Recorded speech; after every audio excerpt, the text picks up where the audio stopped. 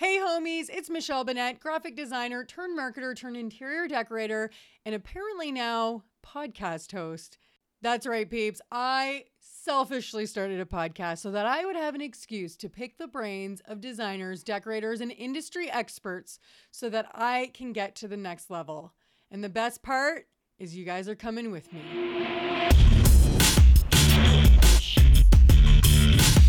All right, guys, I'm here today with Andrea McQueen of Andrea McQueen Design, and she's a local GTA. You're in Burlington or Oakville? Burlington. Okay. GTA, we'll call it then, which is Greater Toronto Area for anybody not in this area.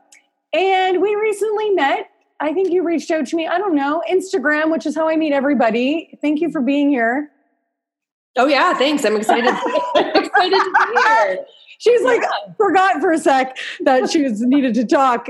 Okay, so you reached out to me. I mean, we had been talking for a while, but you were talking about feeling pretty good about nailing styling day. And before we even get to that, I met Andrea and what was it? 5 other designers. Was it last week, 2 weeks ago? Can't remember. Last Wednesday. And she became a new hero of mine. Tell me how much you charge for consultation. So I'm right now at $600 for up to 2 hours. And Jacqueline, I believe, is at 8. You'd have to confirm that with her. Yeah, 8. And you've been in business for? Full-time, about 2 years. I started kind of dipping my toe in the water about 3 years ago, but full-time about 2 years. Yeah. And to me, it's just like, I will say this, when we met the other day in person, I was just like, this girl's like, you just have so much confidence, and I feel like you're just like, you go into people's houses and you just say it like it is. I feel like, you know why? Because it took me so long to get to that point, Michelle, but really, because you've only done this for 3 years, let's say 2 years. I'm there too. And like, I'm like in shock and awe of your confidence. It's amazing to me. Nice. You're so kind. Thank you. Okay. So, it's taken a while. It's taken a while. But for everybody out there who's still like, it's not taking a while. That is fast, I think. And I think a lot of people will agree. What were you charging before 600? $250. I started at $250. I know. And then I was at $250 for the longest time. And then I went to $350. And then only in the last 3 months, I bumped it up to $6. And the reason is I had in the market that we're in, where I am in Burlington, like in the West End, there's a lot of people that want services but can't afford like the full package. Yeah. So I was finding I was going out on consultations for $250, and I would sit with people who, either wanted to do it themselves or manage their own project or whatever, which is totally fine. I enjoyed that. I enjoyed going in, like quickly giving all my suggestions and then writing it all up in a document, which then would be emailed to them. But I was finding, it was the great thing is that clients were super happy, and I'd be getting follow-up emails saying, oh, look, we did our entire kitchen. So they would take all of my suggestions and do their entire kitchen for $250. I'm like, why am I not charging more? Yeah. Like, you know what I mean? So, so there's tremendous value, I think, in that service. And so I was finding that people were referring me to their friends who were about to start a reno, or had a lot of times, I don't know if you get this, a lot of times I'll get calls from people that the walls have come down, and they've already been in contact with the cabinet maker and their contractor, and all of a sudden it comes to the point where they need to pick tile and countertops and wall color and paint color, all of these things, and they have no idea, and they don't want to spend the time, going around and doing the sourcing and making these decisions. It's like they're paralyzed. Totally. So I was finding I was getting a lot of calls like that. So bringing me in later in the game, which wasn't really my business model at the time, but it's evolving. Yeah. And so I did one of those consultations, and we typically, like I set the expectations on the discovery call that typically we can do surfaces, paint color, cabinet color, hardware suggestions, whatever, for one room. Yeah. And in this 2-hour consultation, we did cabinet, like we got so much accomplished. And the client said to me, and this was when I was at, I think 500. She's like, that was the best $500 I ever spent. She's like, we just did grout, like down to the grout color for 2 bathrooms. And then just I threw out some suggestions for cabinet colors for the kitchen and stuff like that. So that's really amazing. So, okay, yes. You know what's so funny is that early on in my business, I did what I called a mini makeover. I mean, I wildly undercharged for it, but it was a 3-hour thing and it was like a hardcore power session. And the feedback I got on that was insane. And now you're making me rethink just because I didn't love, like, I mean, it was fine. It is fine. But I mean, I don't think I did not make it, I didn't make the fee right for the value that they were getting and for me to want to do it because it is a very mentally exhausting thing. It is. It like really is. So, okay. You, first of all, thank you for both you and Jacqueline sharing the fact that you guys are charging that. Cause to me, it's like, I just think, I'm just, like I said, I'm in awe of the fact that you guys are doing that. It's incredible. Can you tell us, like, can you explain to everybody else the way you explained to me how you approach those types of consultations where it's consultation only in relation to more of a renovation type thing? So like kind of how you explain the powder room or however you want to do it, but just to give an idea, like right down to what do you show up with? What does it look like? So it depends. So again, it depends on what stage of the process they engage my services. So if it's consultation only and they haven't taken it down any walls, they haven't even, engaged with a contractor or anything at all. They're saying, I'm thinking of a renovation. Can you come in and what services do you provide? So in 2 hours, I'm sorry, my dog is barking. It's okay. Edit that out. Fine. I can't edit that out, but what I can do is just tell people sorry, but it is just what it is. I've got a dog. So in 2 hours, I can go in and make suggestions on the layout. So I can, make suggestions on, let's say in my neighborhood, we have a lot of big builder houses with small kitchens. And one of the things that we're finding is that people don't really, I don't know if you find this, but not a lot of people want a formal dining room anymore. Mm-hmm. So one of the big things you can do, knock out a wall, make this like an eat-in kitchen, run cabinetry all the way across, things like that. So conceptually, like a high-level overview on what can go where. I can make suggestions. Have you ever thought of relocating the laundry room or making a bigger mud room? Just stuff like that. And is it like you're drawing a floor plan on paper? Or are you doing it on a laptop? What is sketching it out? Sketching it out. Okay. I'm very clear. If it's a consultation only, and I think this is really important, I think it's really important to set the boundaries with clients from the beginning and expectations. So you can expect the following, suggestions about paint color, suggestions about light fixtures, links to products, but that aren't necessarily spec'd out. So you might want to think about replacing all your flush mounts with something like this, but making it very clear that I haven't measured in a 2-hour consultation. We don't have the time to measure everything and double and triple check the dimensions of everything. And also making it clear that there's no follow-up for a consultation only. If they text me and say, would you clarify, or do you like this or whatever, it's up to your own discretion. Yeah. But at the beginning, the follow-up was killing me. Oh. And I'm like, for $250, I'm spending so much time giving you additional information and really guiding your project. So, you learn by doing. Yeah. Right? Plus also if you do shut it down, you feel really gross about it. And you can turn, even though it's completely reasonable to be shutting it down, it leaves a kind of icky taste in their mouth. And you're kind of like, well, shoot. It's not good. Yeah. Totally. So setting the expectations. So beginning, before they've, even done anything, does that answer your question? Yes, it totally does. Yeah. And then if somebody would, a lot of people, again, I mentioned this, a lot of people will call and say, we're already working with a contractor. But as you know, sometimes people say they'll leave it up to their contractor to pick all their finishes. They'll say, oh, go find a faucet for me. Drives me crazy. Yeah, that's just a real red flag. Yeah. So I'll give suggestions. I mentioned to you when we connected too, that I work with a realtor and we do seminars about renovating to stay in your house and renovating to sell your house. And we talk about the different price points for those two kind of projects.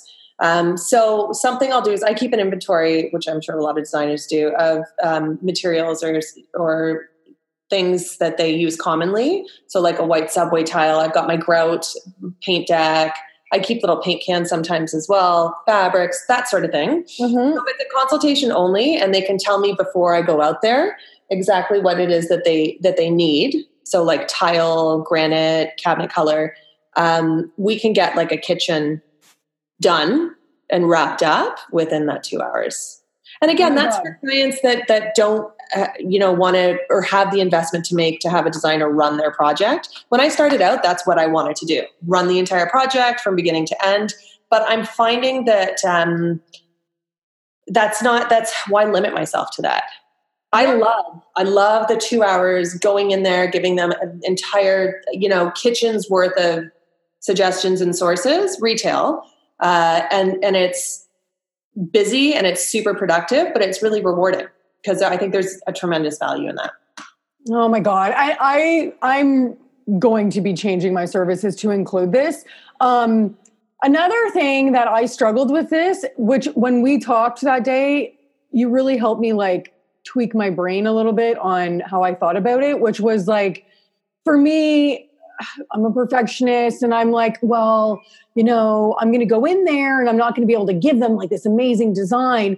But you made it clear and you helped me realize that what somebody's getting is not like a really like for house and home design. They're getting a well-designed space that's somewhat generic. It's not like crazy, but still probably better than they ever could have come up with, and possibly way more interesting than any of them or their friends could. But it's like the expectation there is just different. Like if you want that, then you got to hire me for full service. Mm-hmm. It's not bespoke, right? That is the perfect thing. You said that too. And I feel like that is a really good way to kind of communicate it too. Like, if you're looking for a super bespoke type bathroom, then that would require my services on a absolutely like full basis. Mm-hmm. So anyways, I just think it's amazing. And I'm going to now, okay. So $600 you would also charge for a consultation. That's a kickoff to a project. I would. Okay. I would. And you would not. So some people reimburse that on the first, you would not. No, because I think that the minute you start offering, you get that back in fees, you're undervaluing your time and you're underselling yourself. And again, if I see value in what I'm doing and what I'm bringing to the table, and I don't want to waste anybody's time, you have to be compensated for that.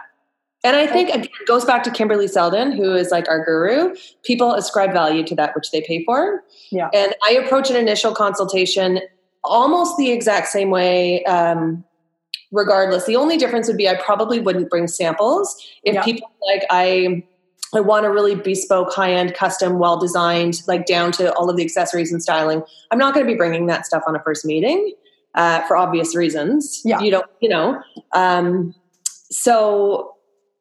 But I would give the same suggestions and feedback, in terms of layout. And if they asked me what would you do for a backsplash or whatever, I would probably give, the same suggestions, not the same in terms of like white subway tile, but I would say, I'd put a lovely,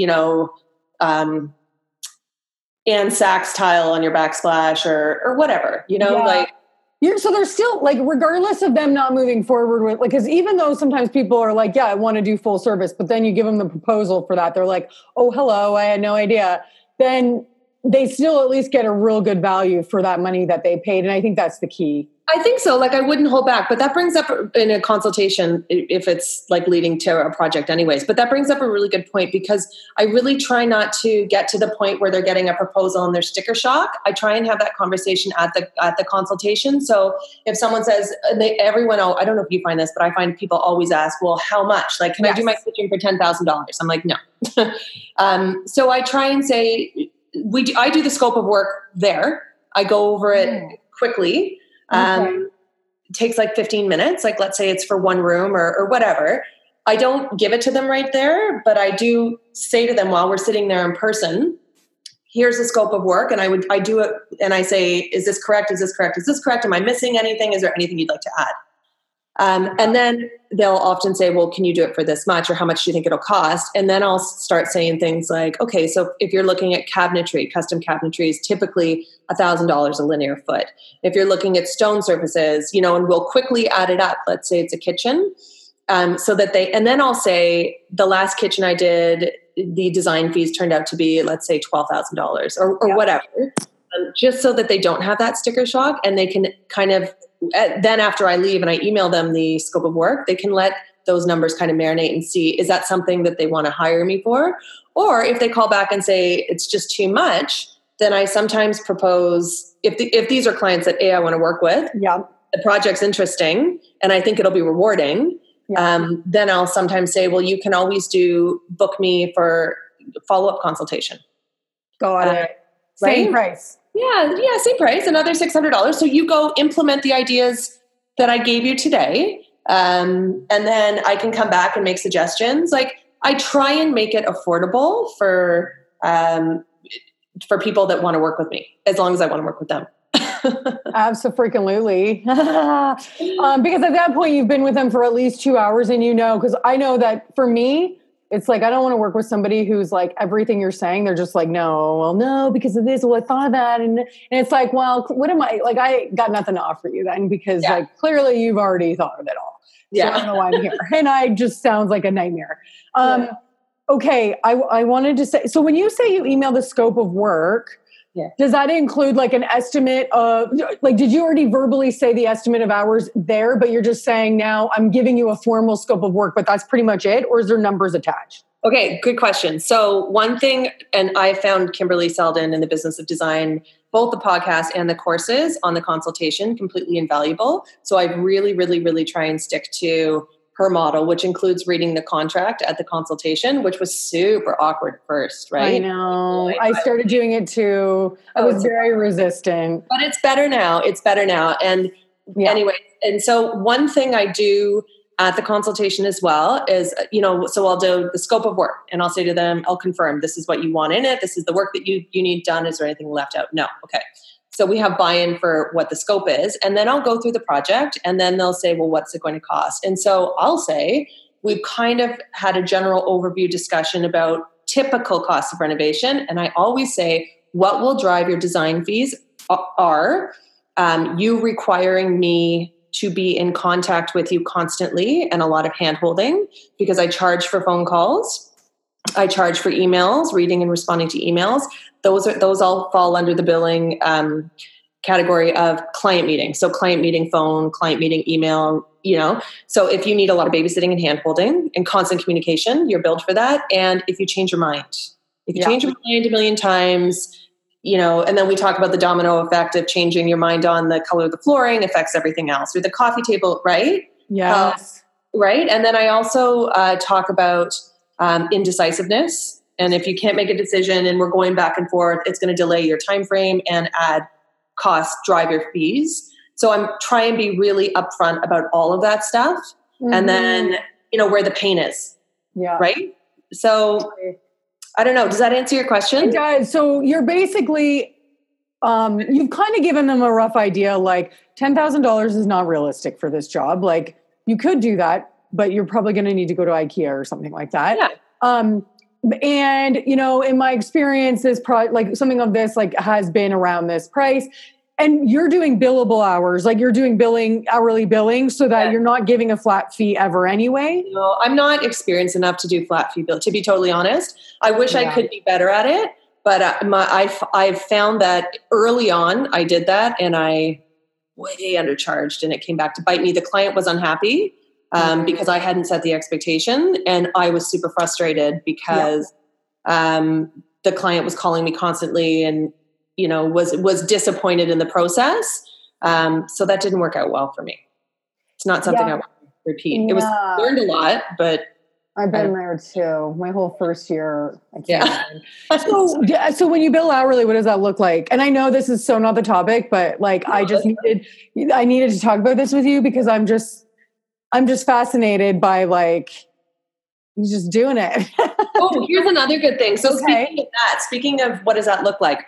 Another thing that I found, So clients, let's say you source like a $600 bedside table lamp, and they'll come back and say, well, can't you just find something like that from HomeSense? Yeah. And then the response is, so you can pay me $150 an hour to go trolling through 2 different HomeSenses to find a lamp that kind of looks like this, but not really, not quite as nice, not going to be as good quality. So then you're already at like $300 plus tax when you could have this beautiful, gorgeous, visual comfort lamp for really $300 more. So like, which would you, right? Exactly. So that's another thing that's come up a lot is that people wanting HomeSense. And I'm just like, that's not, I don't do that. Like if I'm in HomeSense and I find something that's going to look great on their job, I pick it up. If I'm there anyways, I pick it up and I charge them either 15 minutes or however long it takes from the moment I pick it up to the moment I pay for it. Right? Totally.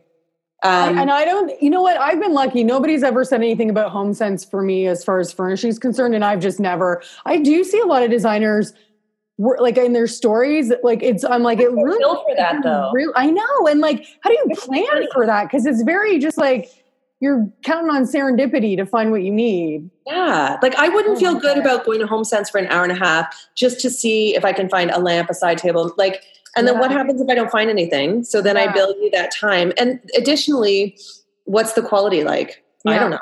Like it's from HomeSense. Totally. Right? So by the time you factor in my design fees and my hourly, like my time plus the product, which you have to mark up. Yep.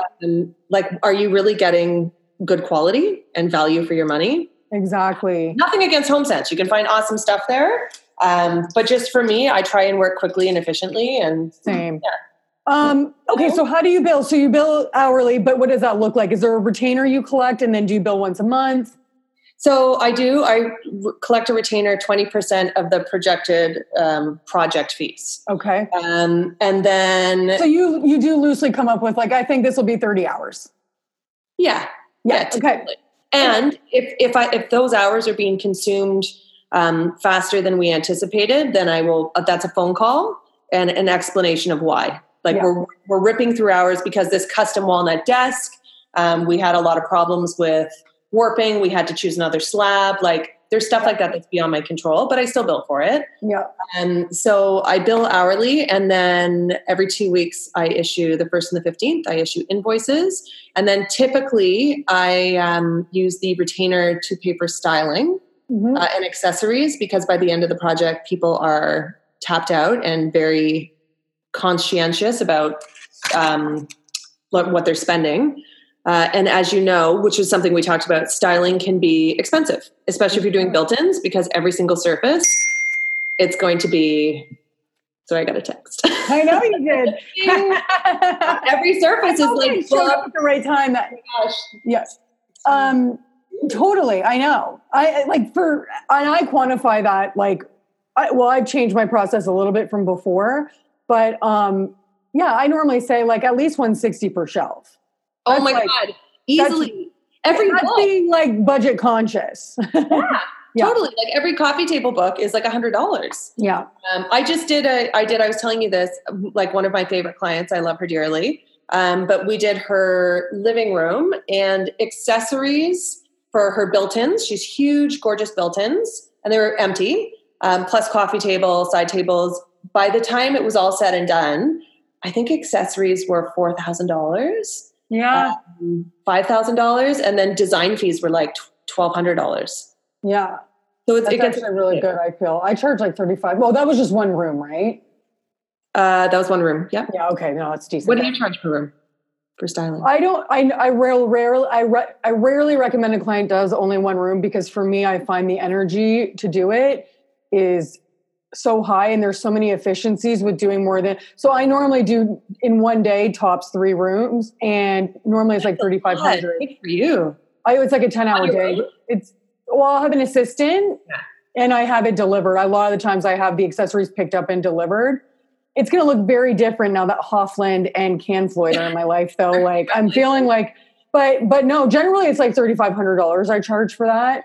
Yeah. But I will say, and it might be different for me because I decorate more than I ever do any renovations. So maybe there's a different psyche there, but I will normally say like 5,000 or so for budget. And a lot of it, most of the time, like they're just on board. But I wanted to talk quickly about something that I'm doing that maybe you'll enjoy or maybe you won't enjoy. But you probably don't struggle with sending an invoice, do you? I do every time. Okay. It's so funny. And I love your podcast and all these other designer podcasts because I think we're all in the same boat. Like every time before I send an invoice, I swear I lose money during the invoicing cycle because I know you're supposed to charge for it, but I can't bring myself to do it. And I go through every invoice. Home. And you know how Kimberly Seldon does the log sheets in the invoice? I just do my invoice like a log sheet. Yeah. I account for every single thing because I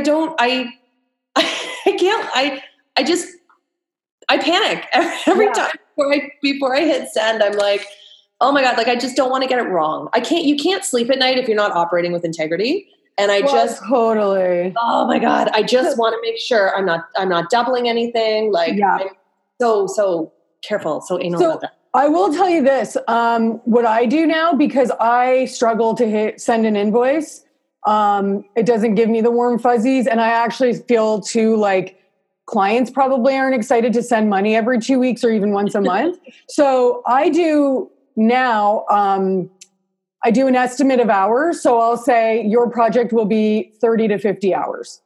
Then I say, you're going to pay in full the minimum hours I've estimated. So you're going to pay in full 30 hours. And that's a time block I'm working against. And I will let you know around 10, if we're about 10 hours left, I will track all of my hours and I can absolutely send it to them at any point in time if they want it. But I basically collect the money up front and only until we have hours like issues, which, I'm doing a lot better now with estimating. So that minimum estimation is probably going to be pretty good. I never have to ask for money again and I don't have to have that mental struggle anymore. That's a great idea. That's awesome idea. And because I was doing like in full for phase 1, but then I'd have to ask for more money in phase 2 and then more money for phase 3, which by that point, they're kind of like been waiting for furniture for sometimes 3 months. And they're not at the beginning. Yeah. At the beginning, they're excited. So It's like, get that money while they're happy and excited. And then, because something's going to go wrong. And then all of a sudden you have to ask for money, even though like things are going to go wrong, but they're just not going to be excited about sending you money. And it also like my sell to them is like, you know what? This just means that I don't have to, you don't going to get a bill all the time. Like only if we have some issues with ours, like we're going over, we'll have to talk about that again. But this allows me to focus on this and do what I do best. That's an awesome idea. Yeah. So I think that might be worthwhile. Yeah. Anyway. Okay. So let's talk about what we were actually going to talk about. Okay. But we did talk quickly about art. And I think you had said something and now I don't remember. We were saying like, we were talking about art, it can be difficult sometimes to finalize art for clients because it's so personal, right? Right. What's your experience been like? So I find generally clients fall into 2 categories: people that really appreciate art and like want to save money as part of the budget. I find that people that appreciate art also appreciate custom drapery because both are really expensive, but both really complete and elevate a finished project, right? They finish the project. Yeah. So either people want to spend, invest, and if they don't have the capital left at the end to invest in it, they want something either commission, like cool, original, or they want HomeSense. Right. Is that your experience? My experience is more like I categorize it where people who don't really have a strong opinion on art and they're going to be happy if they'll be like, I don't really know what I like, but let's try to figure it out. And then they're like, oh, I don't know. And then they get frustrated and say, you know what, just do it and put it up. And then normally they're like, oh, it's great. And then there's other clients who are like, I want it to speak to my soul. It doesn't have to be expensive. Yeah. It doesn't have to be non-expensive, but they just need it to say something and mean something. Which is, totally is great. And I would say most of the time for me, I do art affordably, and my go-to, and I've just gotten really comfortable doing this, which is maybe a problem I need to branch out, is CB2 frames, which look really nice. It's like better than IKEA, which used to be like my standards. I don't know. Have you noticed that your standards for things have completely changed in the last 3 years? Completely. Like for Christmas, when we bought our house 5 years ago, I was like Dave's parents bought us like 100 frames so that I could put art on the walls. Yeah. Now I'm like, we're getting rid of all these frames. I'm like, these are not acceptable anymore. They look cheap. Yep. Your style evolves. Yeah.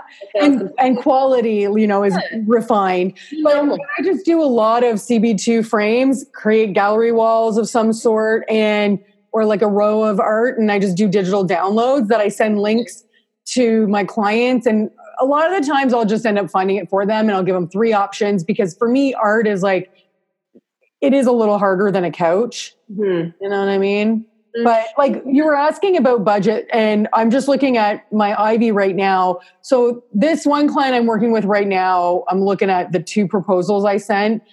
Yeah. She spent, it's looking like including all the frames for 1, 2, and a gallery wall, pretty big gallery wall. 3-ish rooms is like $5,800 it looks like, which I think really reasonable budget. Yeah, that's a really reasonable budget. I think we're also lucky. There's a lot of really cool Canadian art. Like there's Canvas Gallery. Yes, yeah. Canvas Gallery. Mm-hmm. And even online, I found, again, Instagram is such an awesome resource because you can reach out to artists directly and have stuff commissioned. Totally. So have you ever worked with or do you follow M Sessions Art? No, but I'm going to right now. Oh my God, she's amazing. So she's, I think, in Nashville, but her stuff is gorgeous and really reasonably priced. Like you can get it custom framed, commission pieces. Her stuff is beautiful. Okay, I'll have to get that from you because that sounds awesome. But Instagram, Etsy, I mean, it doesn't have to be expensive anymore to be beautiful. And when I say expensive, I think like $1,000 for like a large scale piece of art is an incredible, like a 24 by 24 piece. That's an incredible value, right? Totally, I agree. And also for local designers, I work with Tara from Off the Wall. Are you familiar with her? No. She's amazing to work with and she does all my custom framing. Yeah. And it's a really great price. She's amazing to work with. She'll even go, if you want her to source art for you, she'll totally do that. That brings me to the question, do you hang it? Do you hang your art? Hell no. It's the worst job. It's so simple. Oh my God. I can tell you. I used to. I used to do gallery walls and I'd have my handyman. That's not true. Every now and then, yes, I would do it myself, but I did used to work with a handyman. No, now I use Artstall, which they probably, Artstall or Eureka. Both of them are amazing. And abso-freaking-lutely not. And now I'm at the point where like, I won't even hang a single piece of art. Like I'm just it's not my skill set. I did an install in, again, awesome client. We did a basement and we went to hang a piece of art and hit a stud. That was a bit of a disaster. We left like a huge like drywall chunk out of their wall. Are you serious? He was a builder, so he was fine, like quite nice about it. But I mean, that's a good topic too, which you've talked about on your podcast before, is outsourcing the things that are not in your wheelhouse. That's not my wheelhouse. Totally. And you know what?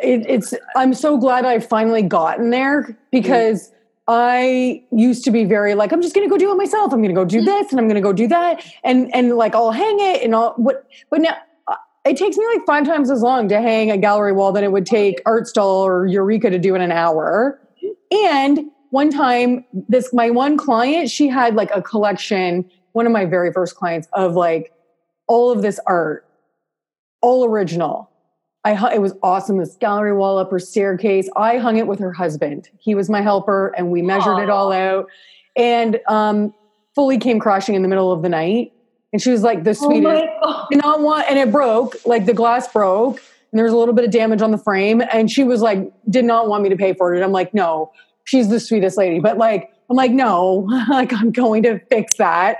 Yeah. And it was an IKEA, you know, those IKEA things that you like hammer into the wall, they're plastic. Yeah, don't ever use those. Don't use that. So it was a disaster. But now I'm just like, I can't handle that liability. Oh my, that's totally. Do you feel like when you started out, you just wanted to be everything to everyone? Like when you started out, you wanted people to kind of see you as, it's funny, when I started out, it was more important to me that clients saw me as an expert than now, which I'm totally comfortable with. I know what I know. I know what I'm good at. I have people, Yeah, and if I'm not good at it, I'm 100% comfortable with finding you someone who can do it better and faster than me. Yeah. Like drawings, for example, like CAD. I don't enjoy it. Yeah. And it takes me so long. So I outsource that. I have a girl and she's awesome and saves clients money. Right? Absolutely. And it's probably, if we're being honest, done better. Totally. Yeah. Totally. It's like we did wallpaper in one of my clients' powder rooms. It was like a whole fiasco and it needed to be removed and replaced. And I was like, well, how hard can it be? And the wallpaper guy was like, oh, it's not hard. And so I Googled it and then I went to do it. It was a freaking disaster. And like I was damaging the wall. So then I had to like pump the brakes and then find somebody because he couldn't come back in time to do it. And so somebody came and saved me. Now she's my wallpaper girl. But it was just like, what am I doing right now? But aren't you glad that happened? I'm so glad that all of these disasters happened when I was charging like $75 an hour. Yeah. Totally. And like being like inexpensive wallpaper than now, right? It's absolutely. Well, it's just like I had the Airbnb project and I drove a U-Haul. Beautiful. I drove the U-Haul. And went from shop to shop and filled it. No, that's not true. I went to Yorkdale with it. Then I came home and I'd go shopping and then I'd fill this U-Haul. And I had to go to IKEA. I did them a favor and had to fill some of their furniture order. Then I drove that 2 hours. I'd never driven a cube van in my life. This thing was like 20 feet long. So needless to say, I know that they're looking at buy another Airbnb. And I'm like, just for the record, like the process would look very different. Like I'm not driving a U-Haul. I have no business driving a U-Haul. Oh, that's hysterical. What am I doing? Okay, so let's talk about styling, which was like one of the main reasons we were going to chat today. So you were saying like you feel like you got a really good handle, and styling is like a hot topic for me because it's freaking exhausting. It's intense, man. So tell me all the things to do with how you handle styling day. So I can tell you what I used to do and why I changed it. So I used to have clients give me their credit card and I would buy everything on their card with my discount and charge them for the time spent, like procurement, like going and picking things up like at Pottery Barn or wherever, sometimes HomeSense, and different vendor sources. And then I would charge for like installation. But that's, as I've learned, it's just leaving so much profit on the table. And also you're not getting as great product, limiting yourself to shopping retail sources. So Can I ask how long that would take when you would go shop? Because you're schlepping and like, what was that part of the process? It's a pretty intense process and I'm still refining it and tweaking it, but you can't start too far out because of like return policies, right? So what I would do is the client would only pay for what they wanted to keep. So then we would do like an install day and a reveal, and I would go through and say, this is how much these things cost. Is there anything that you're feeling like you don't want to keep? And then I would reload it back in my truck and go and return it. So now I purchase everything on my own up front and install it along with like product and floral. We always do beautiful live flowers. And then I give them like 24 hours, and whatever they don't want to keep, I'll take back and absorb it in my inventory. But I found that there's certain pieces that I just repeat, right? Like certain phases and books, like design books and faux floral and stuff like that I repeat. So I'll keep inventory on stuff like that. But also ordering online has been a huge time saver. Mm-hmm. What shops are you ordering online from? Tonic Living, I love. Sorry, I missed it. Tonic Living, all of our favorite. Yeah.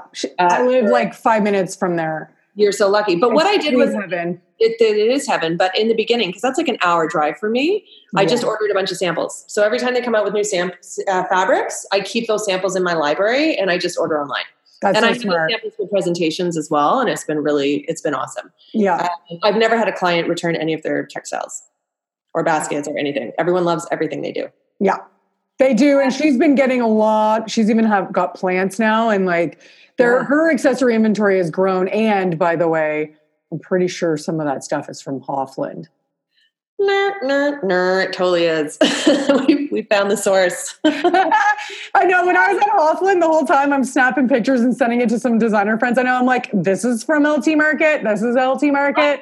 LT Market. It's the best resource. It's the best. And Christine from Row Interiors, I think she's the one that found it. During she's a hero. Yeah. Expedition. She's our hero. But But you know, at the end of the day, like we're all small businesses and we need to be profitable. And I feel like when I started out, I felt the need to apologize for that. But it's our time away from our kids. Hold on, sorry. It's all good. I have a dog. Also, it's 4. Your son's probably coming home. Should we pause? Yeah, totes. I'm not going to pause. We're just going to let it go. But yeah, do your thing. No, you don't have to pause. When he comes to the door, we'll just do a quick hi. Totally. And it's fine. If it's like, it'll be funny. It'll be fine. Okay. Whatever happens. But I'm not worried. Anyway, what I was going to say was it's your profession. It's your career. You know, you don't do this. You do this to be profitable and run a successful business. So I do feel there's a shift. I don't know if you feel this, but there's definitely a shift from when I started out feeling like, oh my God, my dog's on the golf course. Hold on. Is that golfers, Michelle? Hold on, Scout. Blooper reel. There's been like a shift like 2 years ago, like when you started. And yes, from newbie to more mature business owner. I like making money. I love what I do, but I love making money. And I don't apologize for that because at the end of the day, again, it's value to your client. You know, using wholesale sources and making a profit off them provides your client with much more unique product and superior product, and it benefits them, it benefits us. And actually, when you and I were chatting the other day, this applies to like custom furnishings, as to be profitable, it's important to know all of the different avenues, custom furnishing, like all these wholesale resources. Mm-hmm. And again, like the clients are getting a much better product. And right? Like you said, it's unique. It's not something that every one of their friends has, and they actually are paying for something unique, which is amazing. Mm-hmm. And I'm actually shocked. Like I've been really shocked. That's why I was saying I'm going to do a podcast, like a bonus episode that's like 2 Toronto people or the GTA, because there are like very seasoned designers like DMing me and being like, where is that? Where is that? And I'm like, have you not been to TIDC? And they haven't. And I'm just like, oh my God, what's that? That sofa? TIDC? Yeah. Okay. And it's just like, oh my God, this is going to change your life. Right. Business. And that's why one of the reasons we're totally off topic here, but I have to say this, and something we chatted about before, I feel so fortunate to have connected with such a great group of women who we all are so happy to share these sources with each other. And it's not, there's no idea that, well, if I give this away, it's less for me. Yeah. We're all like, you know, more for everybody, which I love. I just get so excited to share a new source. Like, I'm like, hey guys, oh my God, it's going to change your life. Like that freaking fuels me. It makes me so excited to like help somebody else's life be easier in one way or another or more profitable. Because also somebody did that for me. Yes. You know what I mean? Like I didn't get here on my own, like at all. And also when you start this business, a lot of, in my experience from people that we've connected with a lot of us this is like a second or third career. Yes. And the learning curve is this, right? Yeah. Like 90 degrees and it's difficult and it's challenging starting out. I love your podcast because you're brutally honest about, you know, the challenges you face, the insecurities and the, everything else. Something that excites me almost as much as finding new wholesale sources and sharing them is sharing my F-ups and hearing about other disasters, other people's disasters. Yes. Oh my God. Like it's so true because Veronica Solomon, do you know who that is? Are you? I've listened to multiple podcasts with her and she's like, I bow down. I love her. She's like it for me because she's the one who taught me, like every time I start talking about her, she makes me emotional. That's how much she means to me. I have she sent me a message once and it sits like right here. I should read it again, but it was like, she's amazing. She's so authentic. Like she shares for no other reason than to really want to help people. And like, sure, she's monetized that to some degree now, but like, it's very to her core. Like I want to help people get past these humps. And we're doing another interview for my podcast. Like, I don't think we can talk until sometime in June, but I said like, I would like for us to talk. Cause I was sharing like things have taken a positive turn for me this month. Thank God. Yay. Because I had a really hard beginning of the year, specifically last month. Mm-hmm. And I was just like, I would like for us to talk about, like, I want you to really dig deep on those moments because I know you had these moments. And I would like to make this a podcast where people are like, okay, good. And like, I'm hopeful. Like, look at Veronica now. It's 10 years later. And like, I know you've talked about this before, but let's like really talk about it and make people realize like, it's not all sunshines and freaking rainbows out there for these people that we're following who we, admire so much. Like they struggled and they persevered kind of thing. Right. Yeah. And that's how you learn. Totally. That's how you learn. But I love that about your podcast. I love that about all these women that you've had on the podcast that are all sharers. I don't know. I really relate to that. I love what you're doing. Thank you.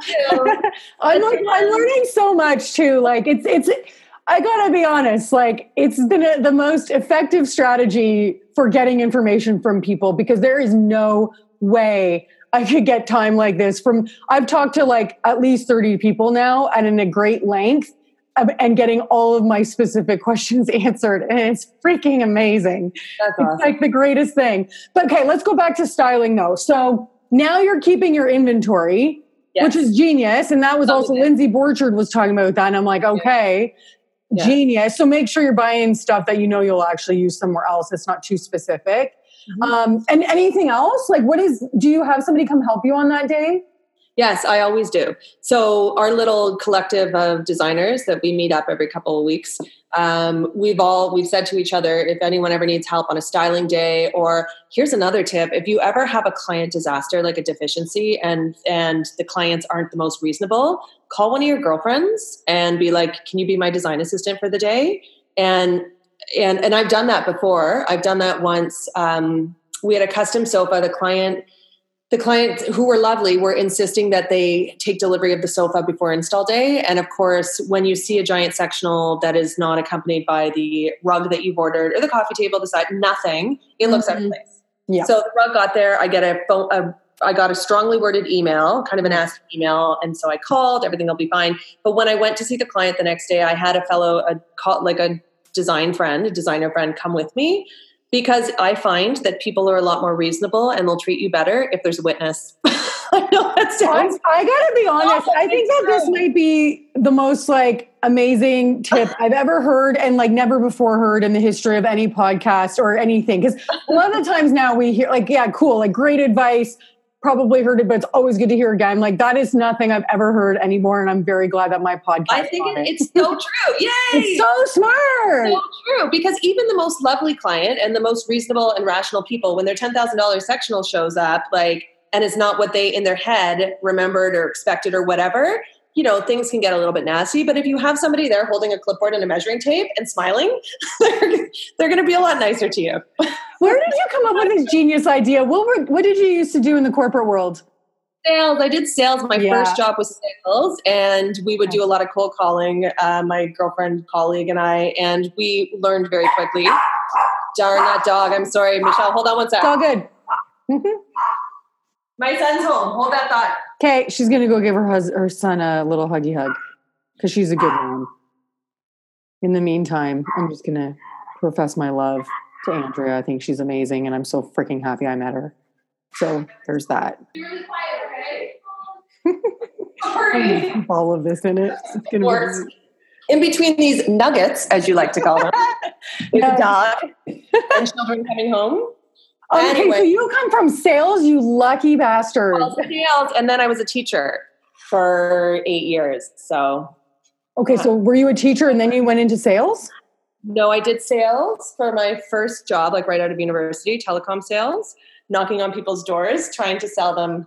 Oh, hey, you know what? I suck. We should have. Can you quickly tell everybody your journey, like how you got here, which is where we started, but like totally tell everybody like what about your business, how old it is and all that, because I didn't even give you the chance to do that. We just got right into it.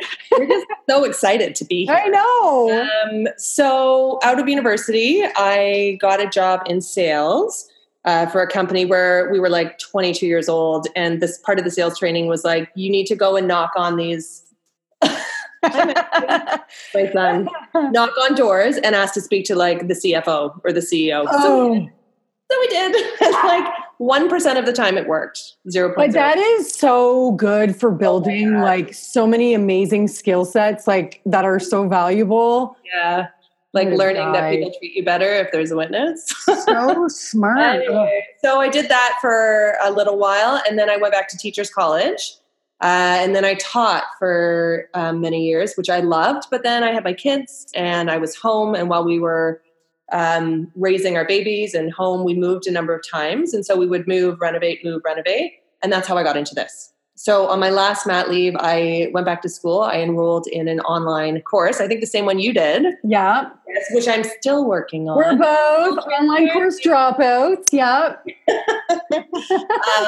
So that's how I got started. Yeah. And I worked early on in my career. I worked with a realtor she was my first client. She was our realtor. She hired me to do her house. And we just go room by room in her house. And here I am. Yeah. Amazing. So what was your first client like aside from her? Like, where'd you get your first client? And do you remember? She was my first client. Let's not count her. Yeah. Okay. So my first client, oh my God, it was a disaster. I'll be totally honest with you. I'd say like my first 3 clients were I just wanted to be like the best and know everything and do everything for them. And then also not charge them too much. But it was before I found Business of Design. So, you got to start somewhere. My first client was somebody who really needed a personal assistant. This is going to sound horrible, but I'll just be truthful. It was an elderly gentleman whose partner had passed away, and he needed someone to be a designer, but really he just needed companionship, and it wasn't a good fit. It was very awkward. So I ordered a custom sofa and didn't have him sign off on it or pay for it first. Oh shit. And what happened? Oh my God. What happened? It all worked out okay. But in the middle of the process during the waiting time, he's like, I want to cancel the order. And I'm like, well, you can't cancel it because it's it went south. And again, it was not an ideal client. There were so many red flags in retrospect, but I was just starting out, right? You were just excited to have a client. Yeah. You're just happy to have a client. That wrapped up fine. But the gentleman had no boundaries. God bless his heart. And I was getting phone calls all the time. And it was, good because I had to have a lot of awkward, honest conversations, like right away, ground zero, client number 1. This is how you set a boundary. This is like, you can't call me at 10 o'clock at night. You can't text me, But anyway, I found Business of Design shortly after that. And that was life-changing. That changed. Thank God, Kimberly. Did you have to break up with him? Or did it just take its course? So I've had to break up with 3 clients in 3 years. Tell us about this. These are the good stories. These are the nuggets. We call them the nuggets. So that was the first one. And then the second one was a couple, it was from a referral, and they were so lovely, but I was too inexperienced that they wanted a flat rate. So they wanted a flat rate for me to source kitchen furniture and living room furniture, lighting, furniture, rug, coffee table, everything. Guess how much I charged them for like the living room to source everything?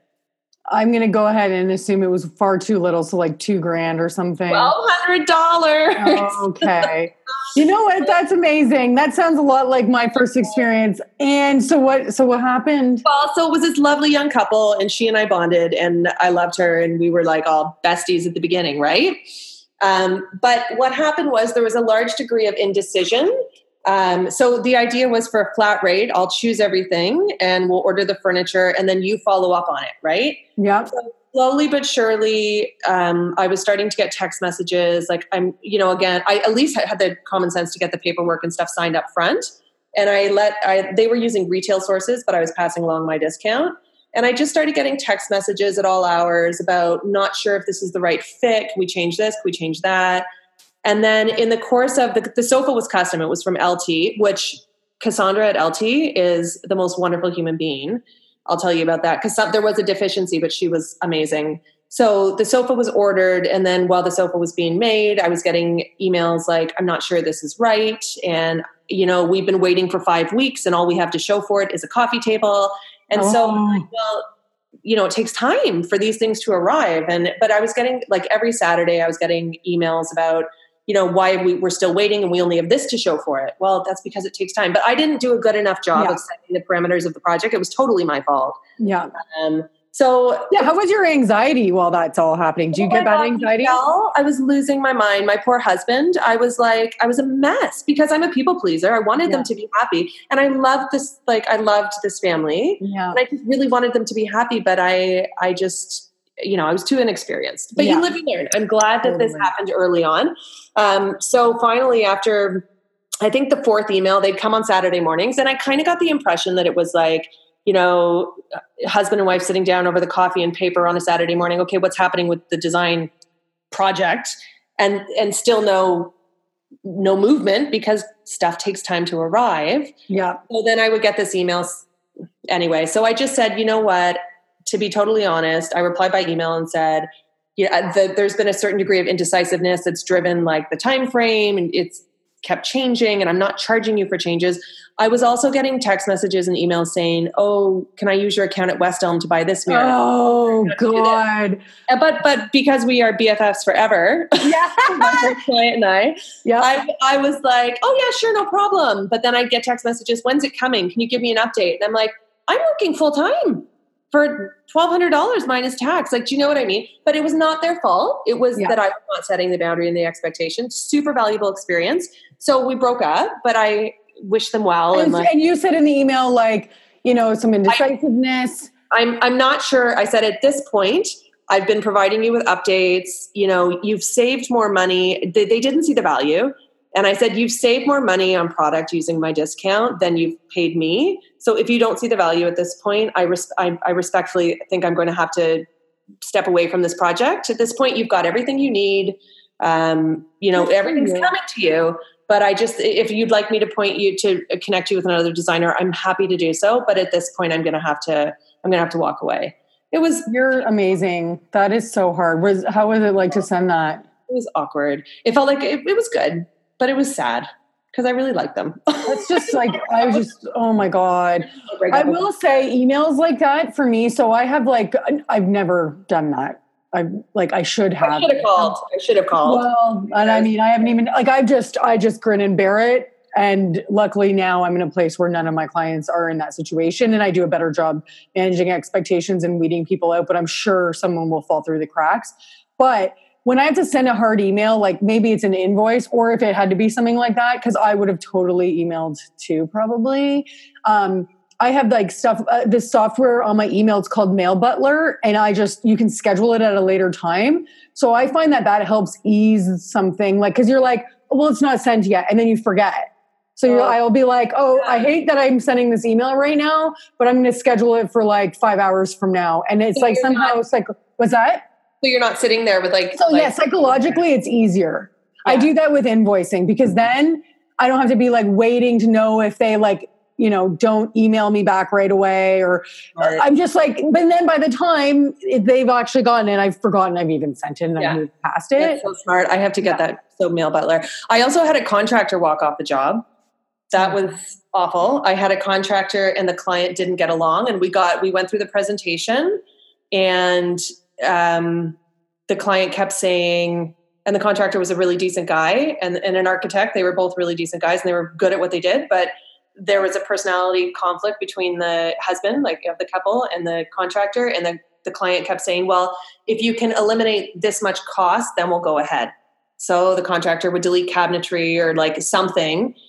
And the client just kept going back and forth, which I think in retrospect, what it came down to was a lack of confidence in the team, right? Mm-hmm. In the contractor, architect, and myself. We were new working together. I think that the client just didn't have confidence. Yeah. A feeling, and was trying to get an out, but it ended up you got in a big fight. Contractor. And listen to this, Michelle. I don't know if I should be sharing all this, but maybe someone would learn from it. Yeah, totally. And if you feel weird, we can take it out. The client, who were lovely people, their parents at my son's school. That was awkward. Yeah, that was awkward. So I had to, I apologized. I got other contractors to quote for free. I did my very best to make it right. I don't think they went ahead with the project. I think they waited a couple of years, but sometimes that happens. Totally. And I'm going to be honest, this is one of the reasons why I don't work with friends or family. Yes. Or even specific acquaintances. I'm just it's just too close. And go wrong. And they will go wrong. And it's just no. And I find that anytime I say like, sorry, like I don't, but I'm happy to give you a name of someone else. Like they're like, oh, you know what? I get it. It's so easy. Okay. It's so easy. For me, the main reason is like, I have issues with the money part of it. And like, I don't think my friends or family, well, first of all, you don't want to charge your family. Like, not that I have any family that's asking, like none of my family lives here, but like, friends or whatever, like you feel weird, like charging them. So normally I just say, you know what, I'm happy to come to your house for an hour or so and I'll verbally give you ideas and you can write them down, but I'm not writing a thing on paper. Like I'm not exchanging any money with you. Do what you want with that. I'm happy to do that. But that's kind of like where I draw the line.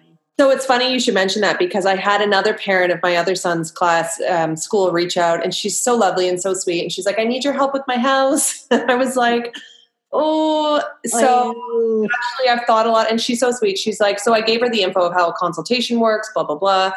And then I've been thinking a lot about it and I'm actually I'm going to go for coffee next week. And then I'm going to pass it on to Christine, who's part of our collective from Row Interiors because it's too close. Yeah. And it's a new kind of acquaintance. And I don't know. I'm sure I would love to do the job and knock it out of the park and make it beautiful. And I know that I could, but just experience has shown that if any little thing goes wrong, then it just, Yeah. And again, the money thing, like I feel weird charging. It is weird. It is. So then you don't charge them enough. And then if something goes wrong, you spend all of your time spinning your wheels trying to resolve deficiencies. And then you get resentful. Yeah. It just doesn't work. It doesn't. And you're like, are they hoping that I'm going to give them a deal? Because like, I'm like, and it's like, our job is too hard and too riddled with like, it's just complicated for us to be cutting deals with people. Like, sorry, it's just too much. So I'd rather just not do this. Yeah, I totally agree. Mentally easier. But okay, I shared my stories. What's your worst? What's your horror story? My worst? Okay, so, and I've shared this in the groups before because it was a whole thing. And this is how I met, if you've heard Crispin Butterfield on my podcast, I loved her. Yeah, she's awesome. She's lovely. And she DM'd me after this fiasco. So I know clients are going to listen to this. And if they're in this deep, I'm sorry. But so one of my first, okay, so early on I was getting clients and they were very like somewhat smallish budgets. And I ended up getting, so I got a referral to a neighbor and then that referral, they were awesome. I loved them. I got a referral to her friend. I got a slight warning that she's indecisive I hope she doesn't listen to this, but so that was a bit of a red flag.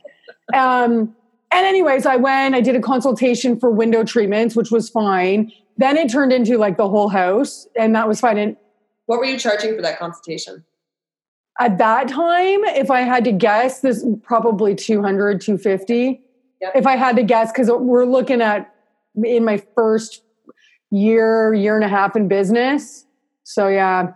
Mm-hmm. I used to do them for free, but I didn't it was more scope gathering. Yeah. So I didn't like go crazy and it was not 2 hours, but Kimberly Selden also like helped me with that. So then I go and then it turned into like they needed the whole house. So I created it ended up being like I estimated about like $75,000 for furnishings and then I estimated my fees. I think at the time it was like 10 to 12K, which actually was like really good, but still below. Like it was still not enough.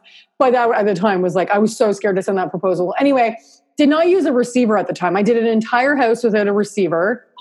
That's why receivers, now I know why they're so important. I don't even think I knew about a receiver at that time. I didn't either. Or maybe if I did, I was just, again, resistant. Like nobody's going to pay for that. Yeah. So a couch shows up and a table close to each other. The table, she just keeps saying it feels too small. It feels too small. Oh, first the console, like the sideboard shows up. She thought it felt small. It was Restoration Hardware. We ended up changing that out and they took it back and got a new one. So not the biggest deal, except for there was like a confidence issue now, like losing confidence in me a little bit, I would assume. Then the table shows up, but the table, we were with a measuring tape talking about the sizes. Like we talked about it at great length. I didn't have anything on paper. That being said, like, I do feel like it could have been bigger. I was like, you know what? Let's wait till more things come in. Like, I think it's just because there's nothing in here right now. So that was that. Then the couch shows up, and I don't remember if she didn't think she liked it at first or there was an issue with fabric. This was the second time I got a couch from this one vendor. And I don't want to even say the name because I feel like it's been fine since. This one couch, though, was just twice not the right fabric. Which I wish they would have known that. It's all good. Hey, little buddy.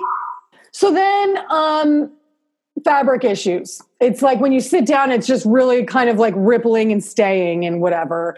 And they're just kind of like, we really just want to return it. And I'm like, and so this was the second time I had an issue with the same exact couch from the same vendor. So I called the vendor and I begged and pleaded for them to take it back. I was like, look, this is the second time this has happened. This client is not happy and they were like, we're going to take the cushions back and fix it. So that was the solution. And so I went back to the client and I put my big girl pants on and I picked up the phone about these two situations. And it was really hard for me because I'm not good with confrontation. And that was the solution. And she said, okay, fine. So then we get new cushions and it ends up being fine. That solution, that ended up being okay. But that was like 3-week process of like anxiety. Then all the furniture shows up and she's like, I still feel like this table's too small. And I'm like, so then I go on Facebook. I'm like, what is the right size for it? She's like, my chairs don't really fit all around it properly. Like, lesson learned, you need to make sure that the chairs fit. Like, if you get an extendable table, you need to make sure like where the legs sit makes sense so that they're not in the way or blah, blah, blah. So I ended up taking the table and eating the cost of the table, and I got her a new table. How much was the table? What's that? How much was the table? So that was the time too when she basically got my full trade discounts from retail, but trade sources, this was a Canadel table. Yeah. And so probably $1,500 to $2,000 my price. Yeah. And so what I did was like, she paid the difference for the new size of the table. And yeah, so, but that's why like we have to add, like, that was like, I need to make profit because sometimes things are going to go wrong because at the end of the day too, like these are visions we have a lot of the times in our minds that sometimes maybe don't end up the way you expect. And I feel like in my own conscience, like I need to be able to make it right when I feel, and in that situation too, I'm like, you know what? I did feel like the table could be bigger. Yeah. And I was like, I have to make this right. And I feel good about that because this client referred me to this client who referred me to them. And now their neighbors are a client. They were great clients. That's awesome. So I felt really good around the time that I made that right. Their neighbors moved in and they must have toured their house and that's how they contacted me. So I'm like, the neighborhood was a good neighborhood. I had 3 clients on that street and I'm just like, you know what? This is the price like I'm going to pay. And this is a huge lesson learned. I sold that table and I like can't sell anything for anything close than you want. And I just needed it out because we were hosting Christmas and we needed the room. Like we needed to be able to sit in our living room, which is where it sat for months when I was trying to sell it. So yeah, that was one of the bigger ones for me. And then like, that's just like a very specific, and then the one before that was 2, a table and a couch again. So this was a client who was like very like we were on a budget. And I think my mistake there was I should have been more realistic in what things would cost, which is why now I'm like, I know that sounds high, but I have to feel good about what I'm bringing to your home. And the more particular we need to get about things too, the more money it's going to be, right? Especially in a small space. So it was the couch situation, same couch situation. She felt like the back cushions, even though it was brand new, barely sat on, weren't sitting right. And it's just like, makes me feel so sick. Those moments of like, oh my God, really scared me away from trade resources at the time. This would have been probably like mid to late last year. I got real like, I'm not ready for trade resources. I need the ability to return. I totally understand. And then Christmas Eve, she texts me. This pissed me off. I'm like, she'd been sitting with a Wayfair table because we were on a budget in her dining room. We had built a banquette it was a bit of a small space. And I tried to get her to go to Custom Table to get the exact size we needed. They didn't want to pay the budget for that. We went Wayfair, but we just couldn't get the exact size we needed that way. So, and I went to look at it. I'm like, no, like, I mean, it's fine. Like, it's fine. But then like Christmas Eve, she texts me and just like all this shit about this table. I was so mad. I'm just like, really? You've been sitting on this for weeks now and you feel the need to drop this bomb on me on Christmas Eve? What'd you say? Did you respond? No, I don't think I did. I'm trying to go on memory right now. I think I ignored her that night and then I probably got back to her like 2 days later or something. I can't really remember but I know I didn't respond. I was like, no. Blocked it out. I was just, and plus I was so angry. I was just like, I was pissed. That's why I know you probably do this now too, but I say at the beginning, text is for friends and family only. Yeah, I do that now too. That's crazy. Well, but you know what? You live, you learn, right? I feel sick even thinking about it. Yeah. Have that mistake with a Wayfair table than with like a $7,000 custom table. I want to reiterate, when I went back and talked about the client with the sectional and how I took my colleague with me, that all worked out really well. I realized I didn't say anything about that. Yeah. We went ahead and styled it and it all turned out beautifully and they were happy repeat clients. So that's good. But anyway, this is how you learn, right? This is how you learn. And for the record, when I was new too, I was so intimidated by custom furnishings because of that first experience I had where the elderly gentleman, wanted to back out of that. But since then, what I found, we go to showrooms with our group, but even individually, I found everything so intimidating at the beginning. I know. But just being vulnerable, like the courage to be vulnerable, which is what you do every day in your podcast, which is awesome. Mm-hmm. And say, I don't know, can you help me? Like, what's the best option? I'm so glad that I did that because I love our custom. We do the Interior Design Center or the Interior Decorating Center here in Burlington. Yep. They're an amazing resource. They are awesome. They're so supportive of designers. And I'm so glad that I figured all that out, right? As opposed to continuing to be because it's a great profit center and it's a superior product for sure. Absolutely. I wish they would carry visual comfort. Oh, me too. Who carries visual comfort? Trade only. Nice. I applied. I called. They don't comfort and tried to get a wholesale account, and they basically laughed at me. Yeah, they don't. I don't think they do direct with designers. No, they don't. They don't. Because I went to High Point, and when I was in their showroom, yeah, they were like not having it. Let's go to High Point. When did you go? I went about 2 falls ago. Did you love it? Was it worthwhile? I will say that I wanted to go to Vegas this year, and I'm probably just not on account of the reno. It's just kind of spiraled a little bit out of control budget wise, but it was for my brain. It was a little too intense for me. It's the most like it when people say how big it is, like it's just nobody can really fully describe how insanely large it is and how overwhelming it is. Like I would do it again. This time I would be very specific in the showrooms that I like. And I did create a list of, and you have to map it out because you're like you have to go from another building to a whole other section of like this little town. Like it's crazy. But this time I would be a little more realistic on what I would want to accomplish, in which case I think I could do it in Vegas. But like things like forehands, I would want to really know the product better. So like spend a long time in just some select showrooms with the sole purpose of really knowing the product, sitting in it, like trying to really be able to specify a product that a client will potentially never be able to see before they buy, and feeling confident that I know what I'm going to get when it shows up. That's what I would do the second time around when I would do it again, which I will. You haven't been then? No, I'd like to go. We should plan 2019. That's something that I would like to do. It is 2019. Yeah. You want to do that this year or next year? Well, when is it? It's in spring and fall, right? Yeah, it's like they already had one this year, and I think the next one's probably November-ish timeframe because that's when I remember going last whatever year. Yeah, I will not be going this year. So I was talking to somebody about going to Vegas, which was I was gonna go to Vegas, but just the reno right now is just too much. Like it's not happening this year. So I would like to either do Vegas. 2020. What's that? 2020. Let's freaking do it, and we'll do. It's like a complete boob shot right now. I don't use the video. It's all good. But yeah, I think we should do it as a group because it's so intimidating. It's very intimidating, and we could get like an Airbnb together. It's really we have to schedule like a year out.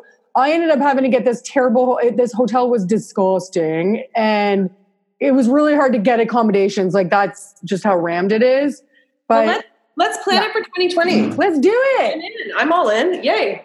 There we go. Right. Well, I feel like we should wrap up. This is going to be a good one. I'm so excited to have met you. I hope so. Me too. I'm such a fan. And listen, you said that one of your things is you want to get a show. You're going to get a show. You're going to get a show. And I don't think it's only going to be limited to design. I think it's going to branch out authentically because you're such a connector. You're such a connector and you genuinely are so interested in other people and what makes them tick. So I think you. Great having your own show. You want to be a guest. Yeah, you will. Topic. My next goal right now is I'm trying to figure out, I've talked to LT, nobody's getting back to me, so I'm going to move on, but I want to do this live and get 3 designers. So Rebecca Hay already said she'd be one of them. I'd like to get, my God, what's her name? Ali Budd. I'd like to see if she would do it. I've never talked to her in my life. I've asked her to be on my podcast. No response yet, but I'll get there. And then I'm hoping to find a third one. I've also asked Montana LaBelle to be a guest. She said she was going to listen. I sent her a link. I'm like, I get you should probably listen to see if you want to do it. So I'm going to follow up with her. You know who I love is Mrs. Paranjape. Paranjape? Paranjape? How do you say it? Paranjape. I only know that because I know. I'm going to try to get her. You're right. You know who Susan Winterstein is?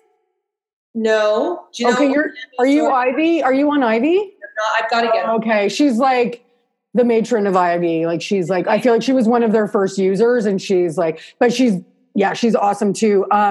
You know what? This is my problem is that I'm like waiting, and I think I just need to bite the bullet. But I'm just like, well, it's not yet. It's not time yet. I need to make more of a name for the podcast before like putting it out there. So it's gonna. But I need to put her on my list. I'm writing that down. She's Paranjape. Is that how you say it? Yeah. And I'll tell you what, I wouldn't have gotten there on my own, but I think I watched her on an Ivy. So Ivy also hosts like panels and stuff. And I recently watched her and somebody else brought her up to me before. And then I think she was on Luann's podcast. So I just remember it from I love Luann too.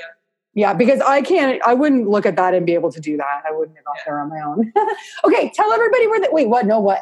One last thing. You know who is also really awesome and blowing up? Shay McGee. She is so sweet. And I would send her DMs like early on when I was starting out. And she's so lovely and so sweet and so genuine and actually responds and actually is like totally builds up other women. Oh my God. Okay. So my goal, like my ultimate goal for this podcast is to talk to Amber Interiors. Oh, love her. And then I was hoping for Larkin Linen, but I don't know if it's going to happen. But can I tell you what happened? So yes, like the last episode where I interviewed or whatever, we did the takeover.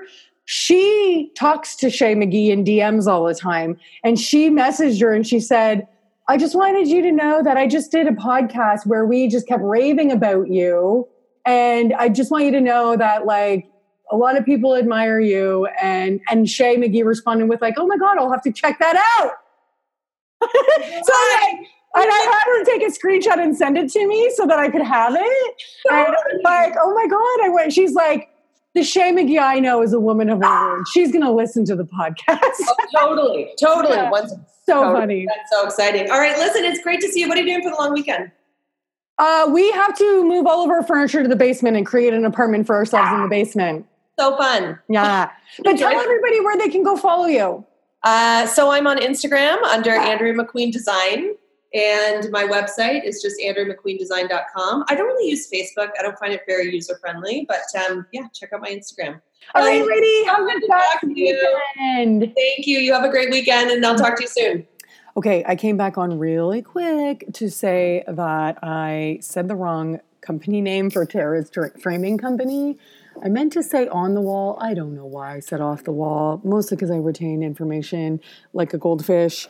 So anyways, go check her out. Reach out to her. She's amazing. Find her on Instagram. She's lovely. You're going to love her. If you enjoyed this podcast, please for the love of God, leave me a review. It's going to help people find it. It's going to help me be able to talk to Shay McGee and Amber Interiors and maybe even Larkin Linen.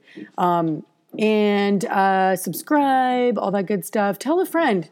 Tell one friend, designer friend, about the podcast. Be a pal. Share the wealth. I'm in the middle of a reno. I'm in my basement in my new makeshift office, and I know what's happening upstairs, and it's terrifying, and it sounds like things are breaking and the house is going to collapse. So I can only imagine what my poor cat, which is hiding underneath a shelf in my closet, is going through right now. I feel very bad for her. I hope she's going to make it out alive. I actually thought I lost her this morning, but I found her in a nook. Anyways, that's all for now. I'll talk to you guys next week. Bye.